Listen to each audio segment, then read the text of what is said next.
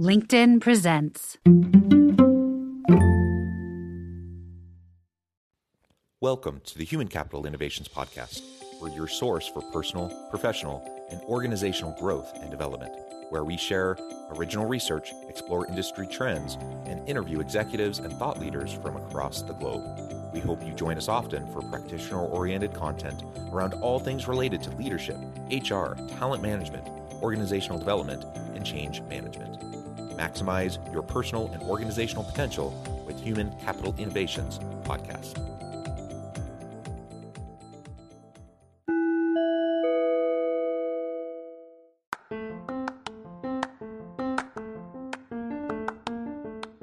Do you enjoy the Human Capital Innovations Podcast? Enjoy ad-free listening by going to the Patreon page, and please consider contributing even at the producer or sponsorship level. And please leave a review. Thank you for your support.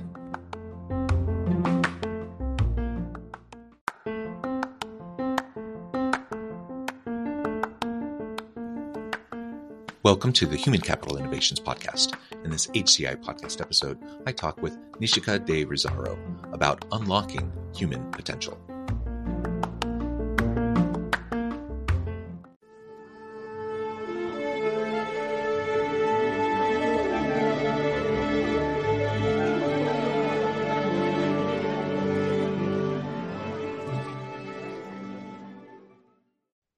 Nishika de Rosairo, welcome to the Human Capital Innovations Podcast. Thank you, John. Very excited to be here. It is a pleasure to be with you. You're joining us from Florida. I'm south of Salt Lake City in Utah. And today we're going to be talking about unlocking human potential. This is one of my very favorite topics. I guess in one way or another, we often touch on this topic, but today we're really going to be focusing on unlocking human potential. In part, that is related to Nishika's company, which she'll be sharing a little bit about today, but we'll also talk more generally about how we can do this within our organizations, within our teams, and how we can foster environments where true potential can emerge. As we get started, I wanted to share Nishika's bio with everybody. Nishika de Rosairo is a serial entrepreneur who has spent the last 18 years focused on two key things: people and impact in organizations ranging from Deloitte Consulting to Apple, Salesforce, Cisco, Levi, and several others to the startups of Silicon Valley. On a mission to unlock the human potential of the world, she founded HumanQ to address the pain points felt by both individuals and organizations in having access to the right development opportunities. Having extensively lived on 5 continents and traveled to 70 countries, she approaches solutions with a unique perspective that focuses on the trifecta of how individuals, organizations, and societies can all win when workforces are developed with the future in mind. And I love everything about your background in that bio. It's speaking to me. You know, that's like really the type of work that I long to do and strive to do. And so I appreciate you taking the time to sit down with me and have this nice conversation. Anything else you would like to highlight from your background, your personal context before we dive on in? No, John, wow, you hit the spot. So thank you. Well, very good. Why don't you start then just by telling us a little bit about HumanQ? What is HumanQ? How does this fit in with your focus and passion around unlocking human potential? Yeah, I'm happy to. So HumanQ is really my calling in life. It sounds super cheesy, I know, but it's really true. You know, I kind of landed here because I've always been fascinated with people and what it takes to unlock their potential, to get them to their best place so they can drive their best life and their best career. And throughout my journey, you know, be it middle school, high school, university, in the corporate world, I just always noticed that, you know, we in the university system, we sort of think about people as developing them for left or right brain thinking, not both. And in the corporate world, individuals are not equipped to really live their best careers at work, if you will, because companies are not in the job of developing people, right? Like that's not their business. That's, you know, they do other things and they happen to develop managers and that sort of thing because they need to. So I found that there was a big need around like, how do we do this in a meaningful way? And the key is meaningful way, because you've got tons of training programs that are in classrooms and whatnot. and they're great. They can be inspiring, they can be awesome, they can also suck. But somewhere in between all of that, it's really a question about how do people retain knowledge, and do they retain knowledge when they sit in a classroom, no matter how inspiring. So the key was, how do we do this in a meaningful way? And then when we do it, how do we do it at scale, so that it isn't something that's accessible just to the, senior executives, but like literally everybody in the organization at any level can have access to the right form of development to help them unlock their potential, so they come to work with more pride and they create more impact. Who doesn't want to be more impactful in their job, right? And they get to do things that they love with purpose and intention and so on. And so that's really the premise around why I developed Human Q, having been an HR and human capital professional for so long, saw a gap, delved right into it. And, it turned out that it hit the spot in terms of companies really acknowledging that this is where they needed help. And then, of course, we're very reliant on data. So the data was a large part in being able to say, okay, this is not fluffy stuff.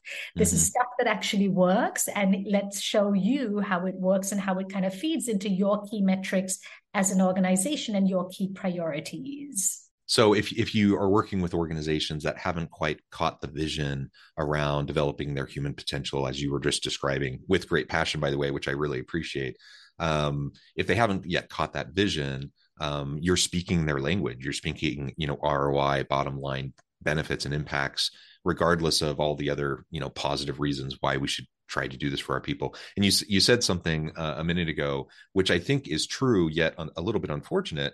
And that is that many organizations don't see developing their people as one of their core roles and responsibilities. I wish they did. I mean, I think every organization, products and services are produced by people within those organizations. Innovation happens by the people, the human capital, the individuals within the organization. So every organization should be committed to investing in their people and unlocking the potential, just like they would any other asset, just like they would their physical, property, plant, equipment, their financial assets and capital, their intellectual property, all of that they protect, they invest in, they are willing to upgrade and to make sure that they're maintained. Of course, why we should be doing that with our people as well. So, in our minds, we're kind of smiling and nodding our heads as we're talking back and forth, and we get it, but not everyone does get that. And they see it as a cost center. They see it as a place where it's a money pit. And they don't necessarily get how all of this connects back to the ROI. All of this connects back to their ability to add value to the market, to provide great value, to attract and retain great customers, etc. So sometimes we have to start there and help get that commitment from organizations. Now, you talked about classroom training, and certainly that still happens, but it seems like over the years, certainly since I got into this field, that was my start, was in doing corporate trainings and classroom based training. And over time, it seems like that has shifted dramatically. It still happens, but it happens far less than it used to. So what is the Human Q approach, and how do you focus on, what you talked about as scalable solutions for development of people and their leadership skills and capacities? How do you do that at scale? What does it look like when it's not traditional classroom types of training and environment? Yeah, thank you for asking. And John, I just want to touch on what you shared before, because you're spot on. Companies are quick to invest in technology projects and so on. And part of it is that they don't think it's their role, because individuals have gone to university, sometimes the best universities in the world. But there's this sort of lagging effect in our whole system around education and what real education and development means and should look like for a human, right? So even the companies that get it, they don't know how to do it meaningfully, right? Like there are so many companies, like Salesforce is an example of a company that loves to develop their people. But do they know how to meaningfully do it at every step of the way? I don't know, maybe not, right? So what we do, to get to your last question, is, we are a managed marketplace where we do group coaching. when people hear the term coaching, all sorts of things come to mind. They sometimes think life coaching, they think fitness coaching, nutrition coaching, executive coaching, life coaching. I mean, all these things, which I just mentioned, but yes, all these things. But what they don't realize is that coaching is so different depending on who's actually providing it. And Mm-hmm. life coaching and, leadership or executive coaching are so vastly different. But the key is that, coaching is a very advanced form of development when it comes to really tapping into, the paradigms of an individual and helping shift that and really kind of getting them to think differently about their trigger points and how to take different behaviors. Like people have to have aha moments to really say, oh, I get why this hasn't worked for me for a year. I'm going to now Mm-hmm. change my approach versus someone saying, hey, Amanda, let's apply the 5 best principles every single day. And Amanda's like, okay, sure. But then she starts to forget to apply it, right? Mm-hmm. So our whole model is based on group coaching, so not one-to-one. And we are kind of the global pioneers in group coaching. And the idea is that the sum of 6 people is greater than one. And how do we drive an agenda that's not driven by the individual, but driven by the organization, taking into account the individual?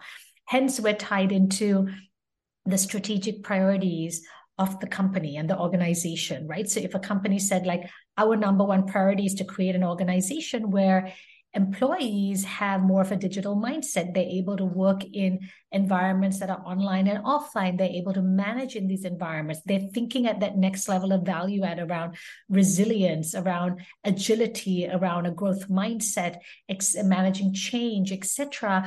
We come in and do that while taking into account the group and also the individual within that group dynamics. So all coaching is definitely not equal.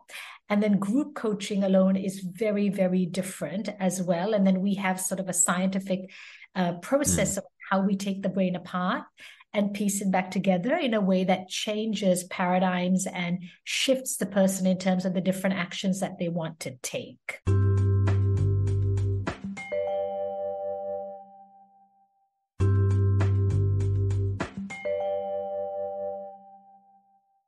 And I'm wondering if you've dabbled with this yet, or perhaps you utilize it heavily already. But I'm sure you're familiar with Chat GPT, OpenAI with Bard. Poe just the other day released their platform that allows for people to create, very simply, by the way, to create their own chatbots built on a variety of AI algorithms, and it's tremendous. I spend a little bit of time the last couple of days just playing with it and creating some chatbots for specific use cases. And it's amazing how interactive it can be, how immediate it is. And I'm wondering if, whether it's the generative AI or other emerging technologies, what types of technologies you might be using or might be thinking about using in terms of the scalability of your coaching practices. I can see a world where you can train a really good, generative AI chatbot around leadership development, where people can interact in real time rapidly, to get very personalized coaching. It seems like we're almost there already, and it's only going to get better and better, as time goes on. So that was kind of a lot I just kind of spewed at you, but what are you thinking about in terms of some of this generative AI stuff and other technologies? Yeah, so I love where you're going, and you're absolutely right. I mean, the world around us is getting more and more intelligent, right? In terms of being able to serve individuals' needs in a greater capacity, real time, and without real humans, right? Mm-hmm. I think the secret to what we do is that, we manage to bring in the perfect mix of, expert coaches with basically knowledge of the company and the nuances of that company, into a mix where we're driving the corporation's agenda forward, taking into account the individuals within the group setting. It's quite complex because we're not just generating sort of content that is, that will enable anyone, like someone at Microsoft needs something different from someone who's at Chobani, Mm-hmm. let's say, to someone who's at VU University of Amsterdam. So the context is really critical, actually, in the work we do.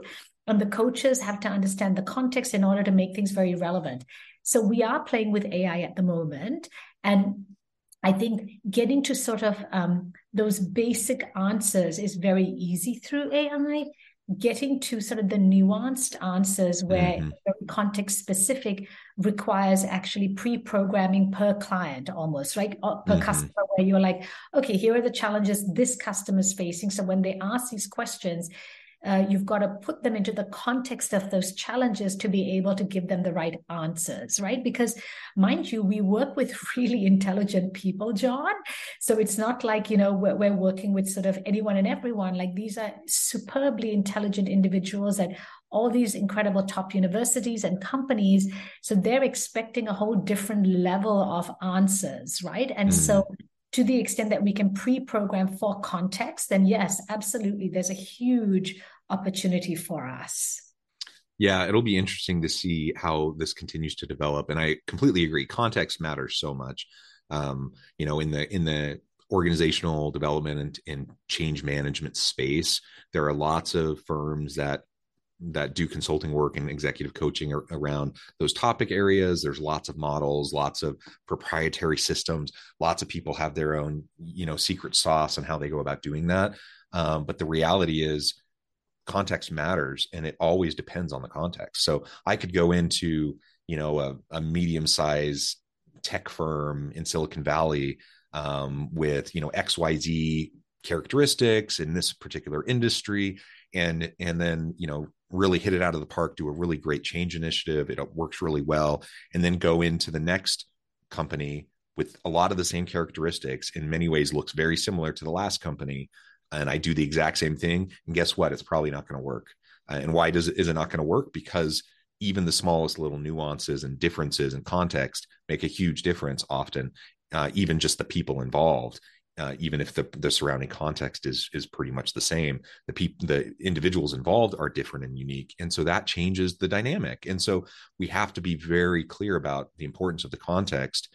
Right now, you're right. I think these chat bots and the generative AI, they give really interesting, great kind of high level answers to get people thinking. I think that's fantastic, but it doesn't get to the nitty gritty and to all the nuance and to all the detail.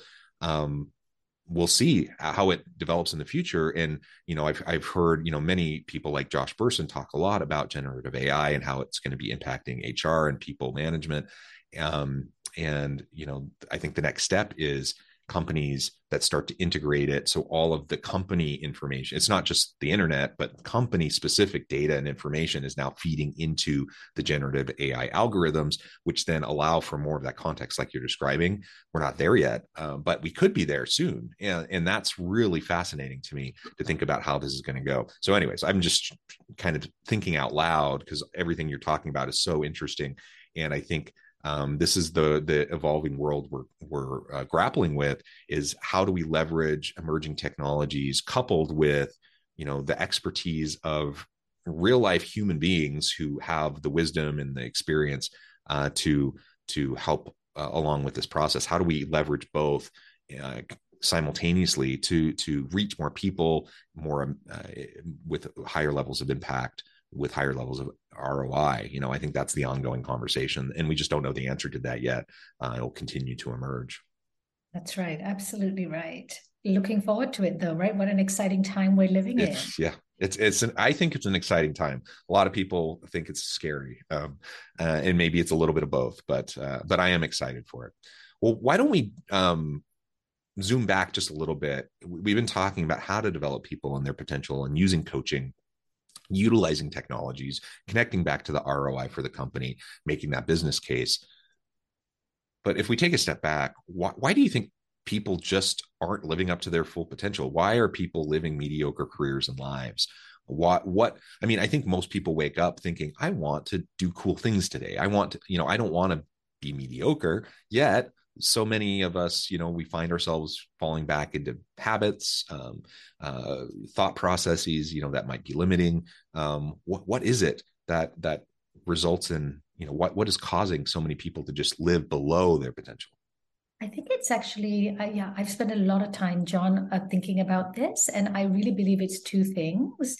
The first one is that because our education systems aren't focused on purpose and intent, and you got Mm, to pick what you want to be when you're 18, right? In the US, at least you have a year of general studies at university, but in other countries, you don't. Like day one, you're in law school or medical school or whatever, right? So we get into these professions not really knowing what they mean, not even understanding like what our own values are and what we want out of life, how we want to live our lifestyle we value, all of these things. And then suddenly along the way, we realize that maybe I don't love this thing, but this thing, this job gives me the money I need to educate my kids, to have that nice house, to go on vacation. And it's really hard at that point to unwind, because when you unwind and start from scratch, you're nobody. You're literally starting mm, from scratch, where you've got to start building credibility again. You don't have the network, like all the things that came easy to you. You're like coming out of college in some sense at that time when you unwind a career that's already established. So that's one reason that stops people from reconfiguring their life, if you will, or pivoting to live their best career and their best life. So that's one thing. The second thing I really believe is it's easy not to. Living your mm. best life is actually work. And it requires a bunch of things. Like, for example, you need to be able to say no to things. Just because it's interesting doesn't mean it's the thing you should do, or you should never feel compelled to do things just because, you feel like you need to be nice, or, it's the right thing for now, or it's fun. I mean, everything has to be aligned to what's going to actually serve you and your career and living your best life. So saying no is important. The other part is continuous development is important. Like, you just can't be someone who is complacent. Like, you've got to always make decisions, and they're tough decisions, often around how you want to spend your time. What extra development work or studies should you be doing? What's going to push you into that next bracket of fulfillment from a curiosity perspective, from an intellectual perspective, and then also just editing your life in terms of the relationships you have. Like, are you in the right relationships? And the relationships could be friendships, they could be colleagues, they could be romantic relationships, but that's all a lot of work. And it's just easy not to do the work. So a lot of people live complacent lives. They're not unhappy, but they're not superbly happy either. They're sort of somewhere in the middle, and they're just kind of, moving along life, and they're not questioning much because it's just too much work to alter things and to change things and to sort of say no. I'm a big proponent of living your best life. For the longest time, I had a hashtag called Live Big. And it's a hashtag that I still use today. And Live Big is all about, it's literally my goal every year. And I don't even create sub goals. The whole idea is, if I'm living big, it means I love my career. I love the people in my network, my close friends. I'm close to my family. I'm doing great things. I'm getting experiences. My health is good. I mean, all these things, right? So it's work. And people don't want to put in the work, basically.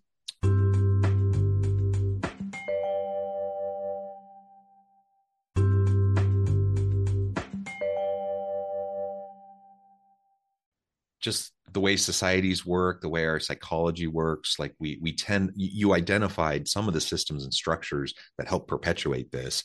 And that is, there's just societal norms and values that get imposed on people. And then before we know it, we're, 10 years into a career doing stuff that we think, society is telling us we should be doing, or that is valuable, but it has no real alignment to our personal priorities, our personal values, our personal passions and interests. And so no wonder that a lot of people end up kind of sleepwalking through careers in life, because they really don't care about what they're doing. They might be good at it, but they don't really care so much about it. And I mean, there's no dishonor in any kind of work. Like, I think work is honorable. And if you're earning a living to provide for your family and to make a better life for your children, that's wonderful. And I don't care what you're doing. I honor that. But can we find ways to align ourselves, with what we value most and with our passions? For some people, that really will mean they just want a simple job, clock in, clock out. They don't have to worry about stuff, think about stuff. They can go home and spend time with their family. They earn a good, living, and they're fine with that. And I'm okay with that too. But I think many people aren't satisfied with that kind of a condition. They need more meaning and purpose out of the work that they do every day. And so if that's the situation they find themselves in, where just kind of every day they're just kind of going through the motions, sleepwalking through life, of course they're not going to be as fulfilled. They're not going to be as happy. Frankly, they're not going to be as productive and innovative either, because they're not as invested in what they're doing. And so part of it is like disrupting, you know, you know, what society is telling me, and all the pressures from the universities and just social norms, and even my family and parents and other things like that. When I'm at these younger ages, how do I think through, and how do I become secure enough in myself to pursue what matters to me, in a way that will be true to myself, while also helping me prepare with skill sets that will help me be successful in the future. Like, how can we marry those two? And then how can we help people disrupt, earlier, when they find themselves in places that aren't suiting them? And part of it too, I think, is there's simply life stages and there's career stages. And so someone might be actually quite content and happy doing one thing for a while, but at some point that might change, or maybe their family dynamic changes and now they're ready to do something different. Now maybe they needed something simple for a time, but now they're ready to move into something that's more, that's stretching them and challenging them more. And it can be hard though for people to make those transitions, to recognize the need for the transition first of all, but even if they recognize it, to be able to go through the systems and structures of society to be able to do that can be really hard. And so we need to find ways to be able to help with that. And so the type of work that you do, I think, is a big part of that. We can also think from an organizational perspective, how do we value the various characteristics, skills, competencies, and capabilities that people bring to the table, regardless of whatever their work history is. And you see a movement towards hiring around potential more than hiring around years of experience, yet it's lagging, and that still tends to be kind of a predominant approach that many organizations take. Okay, so that's my little kind of soapbox there for a moment. Last question, and I know I need to let you go here in just a minute, but if you were to summarize perhaps in a few key points, what do you think organizations have been grappling with the most these last few years in relation to their human capital, in relation to developing their people towards their potential? I think that's such an awesome question. I think they've been grappling with how to take the whole person into account. Because if you think about organizations, what we've done a really good job of, to some degree, depending on the organization as well, is helping them develop for a very specific role, right? Mm-hmm. Like training to become a new manager, training to become a new director, right? Whatever that might be. If you're top talent, you have access to different types of training. But now we have the whole person coming to work. Like, we used to talk about being vulnerable, but we didn't know anything about vulnerability until COVID hit, right? We were suddenly in the houses of people, seeing their dogs, their children, their bedrooms, all of this stuff. And so the whole person coming to work is what's really challenging, because you're talking about someone who needs, maybe space for mental health, right? And to really have mental health, they need space, they need work-life balance, maybe they need support structures. Then you've got folks who have, emotional needs. You have folks who have physical needs in terms of geographical, where they're based, right? And then, of course, people want to like the work they do. I mean, there are so many complexities around it in terms of, the remote, in person, the people we are, the challenges we have, even with like our children, our significant others, whether their schools are open, not open, right? Parents, grandparents. I mean, it's so challenging. Like, I don't think we've ever talked more about the whole person than we have in the last 2 years, which has been fascinating, but also very complex. So if you're a manager, your role now is so different than what it used to be. Like, you have to be part psychologist in the process of also being a manager, right? Because there's so many things you have to read and adjust to. And no two people are the same. They're different. Everyone's different. Yeah. So it's a very, very complex time. And I think organizations who are excelling and will excel are the ones who are literally saying, like, I care about you, but not just saying it, they're doing it, right? Mm-hmm. And they're equipping their managers to be great, because being a manager is so bloody hard. Like, you don't wake up one day and become an amazing manager. Like, it's continuous development, because new issues are going to come up. Things are going to challenge you all the time. You have to balance different people's needs. Then you've got your own workload that you've got to also do, right? Like, it is so hard to be a people manager. So companies who get it are going to thrive, and others are going to see people leaving. And people are leaving today, even when they don't have jobs, because they're tired of where they're at, right? So that's telling. Like, you don't have a job, you don't have a guaranteed pay coming your way, but you're so done with your current job that you want to leave. Okay, like, what actually happened then? What weren't you able to get, right? And psychological safety is another key piece, John. Like, a lot of companies have been doing the lip service around it before, but now more than ever, like, having psych safety to talk about the things that really matter to you, that's so important, And so then, of course, you have diversity issues that come into play, diversity opportunities that come into play. So there's so much there to unpack. But I love that last question. We could probably talk about it for an hour. I know. That was almost unfair of me to ask that question right as we're wrapping up. This has just been a really great conversation, and let's consider this part one of perhaps many conversations to come. But thank you so much for your time. I know I need to let you go. Before we wrap things up, I just wanted to give you a chance to share with the audience how they can connect with you, find out more about your work, and then give us a final word on the topic for today. Yeah, you can find me on Nishika at humanq.com or info@humanq.com. We also have our website, www.humanq.com. And then finally, I guess I would just say live big, like, push yourself, get out there, do the things you love. Don't let yourself stop yourself, because we are our biggest blockers, right? Like, get out there and do the thing that makes you happy. Live your best life, live your best career every day, because life is short. You just don't know what's around the corner. Yeah. Amen.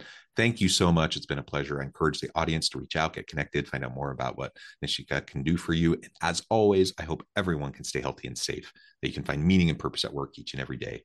And I hope you all have a great week. Do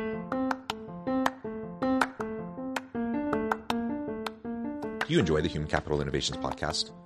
Enjoy ad-free listening by going to the Patreon page, and please consider contributing even at the producer or sponsorship level. And please leave a review.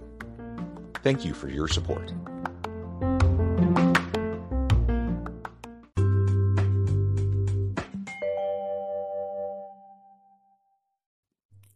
Thanks again for joining us for this episode of the Human Capital Innovations podcast. I hope you stay healthy and safe, and that you have a great week.